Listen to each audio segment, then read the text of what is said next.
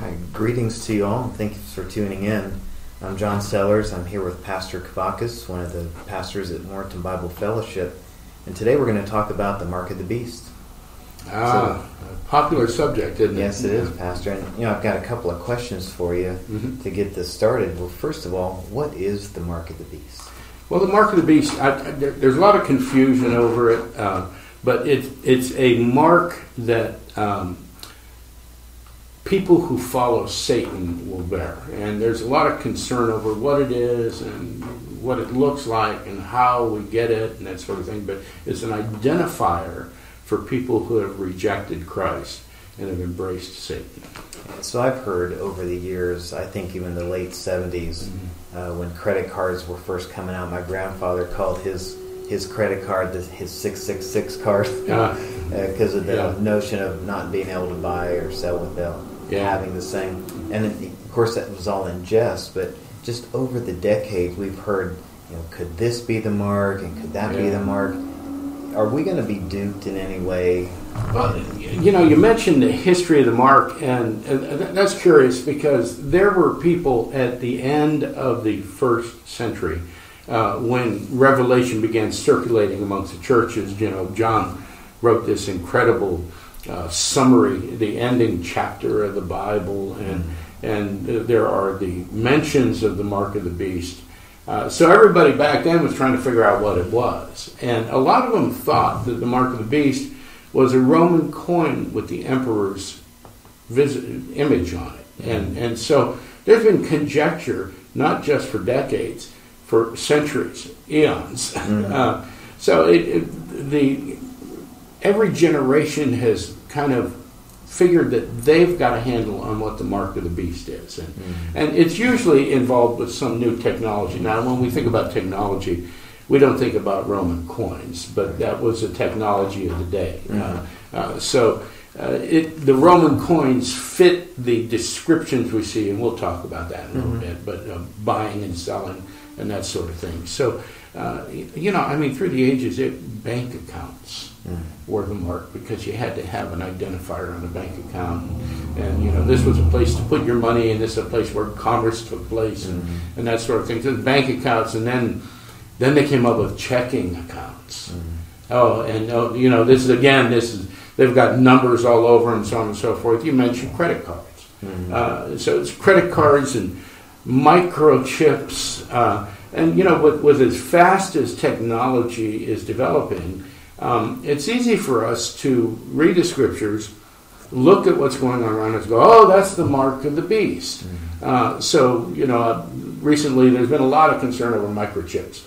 Everybody wants to embed a microchip somewhere on us. Health identifiers, PayPal, commerce type things, and those folks that are working on technology see these as a convenience, just like they did Roman coins and bank accounts and checking accounts and credit cards and all those things. Back in the 70s, it was barcodes. And I remember reading all these articles about, did you see this barcode has a 666 in it? Don't buy Wonder Bread.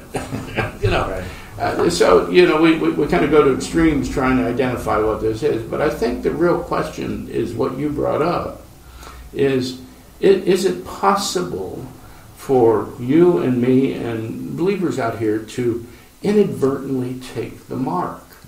And so we have this fear that something's going to happen. They're going to try and put a chip underneath us, and all of a sudden we're going to get to heaven. And, St. Peter's standing there, and he's got a tablet with probably an iPad with all of the right names on it. And he's going to look at it and go, you took the mark of the beast. You can't come in. And we're going to be surprised and amazed. And then, I've had people come and talk to me, and they're concerned. Well, if this happens, how will I buy groceries? And so there's, it comes from an incomplete reading of the text, an incomplete understanding of the book of Revelation, how it fits into the biblical narrative, and what it says about those last days, those final days as Christ returns. Now we've been in the last days, ever since Christ ascended. So we're in some people call it the church age, but this is the final age, and it's gone on a long time, and skeptics will begin to talk about, well, when's he coming back? It's been over 2,000 years, and agnostics and atheists kind of use that as he's not coming back. By now he would have been here, and of course, we've seen in scriptures that the disciples thought he'd come back right away. Paul thought he'd come back right away. Everybody was just waiting in anticipation, and so we have that idea of the imminent return of him, which means he could return at any minute. But Revelation tells us what that minute's going to look like. So there are guidelines in there that if we read the entire book of Revelation, if we're familiar with the rest of Scripture, we find out that Revelation is the end cap of Genesis. We start out in the garden. There's some people there. God has parameters. They violate them. And so there are consequences for their violation. They're put out of the garden. And the rest of the Bible is a return to the more perfect garden. And so this is God's plan, to reveal his glory in the redemption of his people through the sacrifice of his only Son. And Revelation gives us a picture, as well as John can describe, his peek into heaven. Now, I love that, because the imagery in Revelation is, I think it's John just sitting in Patmos. But I don't know, I saw in the heaven there was some kind of shimmering lake and a figure, and there's bowls and candles and horns and all sorts of things going on, and animals that are scary, and all kinds of things happening. But in the end, Christ is victorious, and all of his promises are fulfilled, and God brings his children into his presence, and they spend eternity there. Now, that's the point of Revelation, and we can spend an incredible amount of time trying to figure out what all the images mean. And the fact of the matter is that we don't know. So we interpret them in ways that we can understand them here in the 21st century. There's dragons flying around. Those must be helicopters. There's heat, and those must be atomic bombs, and that sort of thing. But every generation has had their interpretation of what they are. And they've all been wrong, and we are too. So in the middle of all this comes this mark of the beast. And so we find out that the people that are going to follow Satan are going to bear some physical sign. And it comes out of Revelation 13, if I can share some of that with you.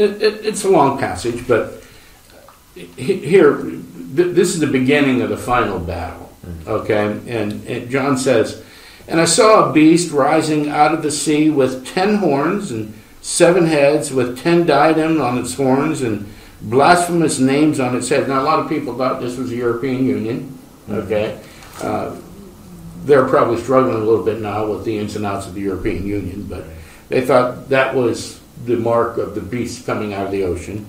"And the beast that I saw was like a leopard. Its feet were like a bear's, and its mouth was like a lion's mouth. And to it the dragon gave his power." The dragon is this awful beast that's trying to decimate the world. Gave him his power, his throne, and a great authority. One of its heads seemed to have a mortal wound, but its mortal wound was healed, and the whole earth marveled as they followed the beast. A lot of people thought that was Gorbachev. He had a mark on his head, he must be that. And they worshipped the dragon, and he had given his authority to the beast, and they worshipped the beast, saying, "Who is like the beast, and who can fight against it?" And the beast was given a mouth uttering haughty and blasphemous words, and it was allowed to exercise authority for 42 months. And, we try to figure out what those names are and everything. And then there's a second beast. "And then I saw another beast rising out of the earth. It had 2 horns like a lamb, and it spoke like a dragon." It's a pretty ugly thing. It exercises all the authority of the first beast in its presence and makes the earth and its inhabitants worship the first beast. Now, this is a significant word here. It makes the earth and its inhabitants worship the first beast whose mortal wound was healed. It performs great signs, even making fire come down from heaven to earth in front of people. And by the signs that it is allowed to work in the presence of the beast, it deceives all those who dwell on earth. Now, people go, oh, that's all of us. But we need to understand the context. We need to keep reading. Telling them to make an image for the beast that was wounded by the sword and yet lived. Now, we know that images in the Bible are either idols or false idols. And so here's what's happening. The second beast is making an image for people to worship of the first beast. And it was allowed to give breath to the image of the beast. This is a perversion of God creating Adam. You know, Satan is always counterfeiting what God is doing. So we got breath to the image of the beast, so that the image of the beast might even speak and might cause those who will not worship the image of the beast to be slain. So those who don't worship the idol, the false god, are going to be killed. Also, it causes all, both small and great, both rich and poor, both free and slave, to be marked on the right hand or the forehead, the mark of the beast. Okay? So that no one can buy or sell unless he has the mark that is the name of the beast or the number of its name. This calls for wisdom. Let the one who has understanding calculate the number of the beast, for it is the number of a man, and his number is what? 666. 666. Now, you know, it's. I've got a house in our subdivision whose address is 666. And every time I go by that, how did that guy feel? You know, I live in the belly of the beast. But there are some translational difficulties here. There are some translators in the very early 2nd century that thought this was 612. You know, so we got to be careful not to demonize numbers. But we do have this indication that there is a mark. It'll be on the forehead or the wrist, and it will identify those who worship the beast. Now, this is really important. And so it tells us to watch out for these things so that we should understand them. But if we go back to chapter 6 of Revelation, we see some unusual things, so that we can understand the mark of the beast in context. So what we learn in chapter 13 is that the beast has sealed his people. They have an identifier that identifies them as people who worship the beast. Now, we know that Satan can't do anything on his own. Anything he does that seems to be creative is a counterfeit of what God does. So we see this in chapter 6. The seals of judgment are released upon the world. There are 7 seals. And it describes them in the first part of chapter 6. And this judgment is falling upon those who have rejected God, those who have rejected Christ. And it describes this incredible series of cataclysmic events. And chapter 6 ends with this, verse 17, "For the great day of their wrath has come, and who can stand?" Okay, well, chapter 7 starts with this. "After this I saw 4 angels standing in the 4 corners." Well, the first thing we find out is the angels can stand. Okay. "In the 4 corners of the earth, holding back the 4 winds of the earth, that no wind might blow on earth or sea or against any tree. Then I saw another angel descending from the rising of the sun with the seal of the living God, and he called with a loud voice to the 4 angels who have been given power to harm earth and sea, saying, do not harm the earth or the sea or the trees until we have sealed the servants of our God on their foreheads. Mm-hmm. Okay? So, you and I, if we're there at the point that Jesus returns, will have a physical identifier that we belong to the Lord in heaven. Mm-hmm. On our foreheads. Right. Okay? So we see this, and I heard the number of the sealed, 144,000. Now, there's a whole religion based on that. They've had to adjust their numbers recently. From every tribe of the sons of Israel. And then we go over 12,000 from each of the tribes for the 12 tribes. And the only thing we should see in all those numbers is that there's perfection upon perfection. Mm-hmm. It's 12 times 12 times 1,000. Mm-hmm. And, you know, the Jews that would read this would read, oh, this is absolutely perfect. They're not thinking limited numbers. And so we have God's people sealed at the beginning of all this turmoil. Mm-hmm. And then we have in chapter 13, we have all this idea of, well, Satan's going to seal his too, okay? Mm-hmm. And so in verse 14, in chapter 14 of Revelation, let me see what my reference is here. It's 1. Then I looked, and behold, now this is after the enemy seals his. Behold, on Mount Zion stood the Lamb, and with him 144,000 who had his name and his father's name written on their foreheads. Mm-hmm. The perfect number of followers for Jesus Christ has his name written on their foreheads. And I think what people miss is that in order to be condemned by the mark of the beast, we have to receive it as we worship the beast, as we worship Satan. We don't receive it so we can buy groceries. Right.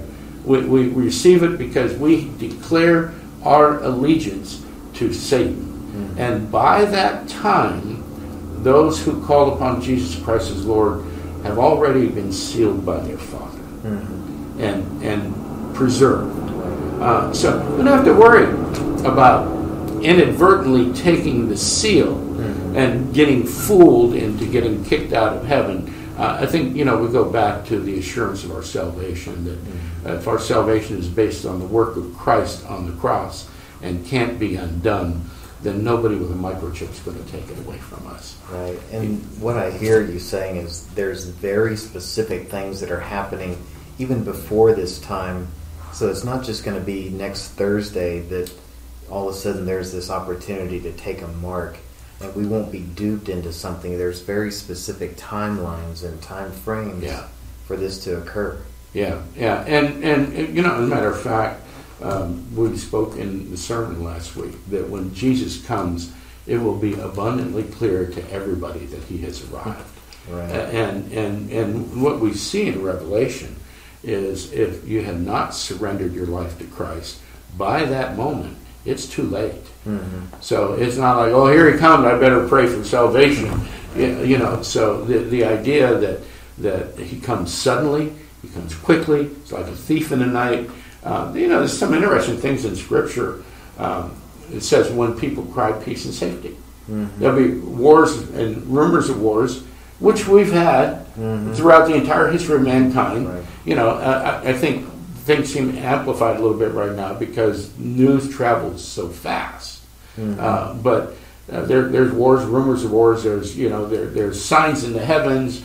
There's earthquakes. We're seeing record heat over in the West, and everybody's going last days. Well, yeah, it is the last days, but Jesus is going to come when we don't expect it, and it's why it's important for us to maintain our witness, for us to maintain our spiritual disciplines, for us to live in constant expectation of his return and the assurance that once we surrender our lives to Christ, we are marked for heaven, and that can't be taken away from us. Well, thank you, Pastor. I really appreciate the insight that you've given. And if you have any questions still about this, make sure you write in. Thank you. Thanks, John. Thank you.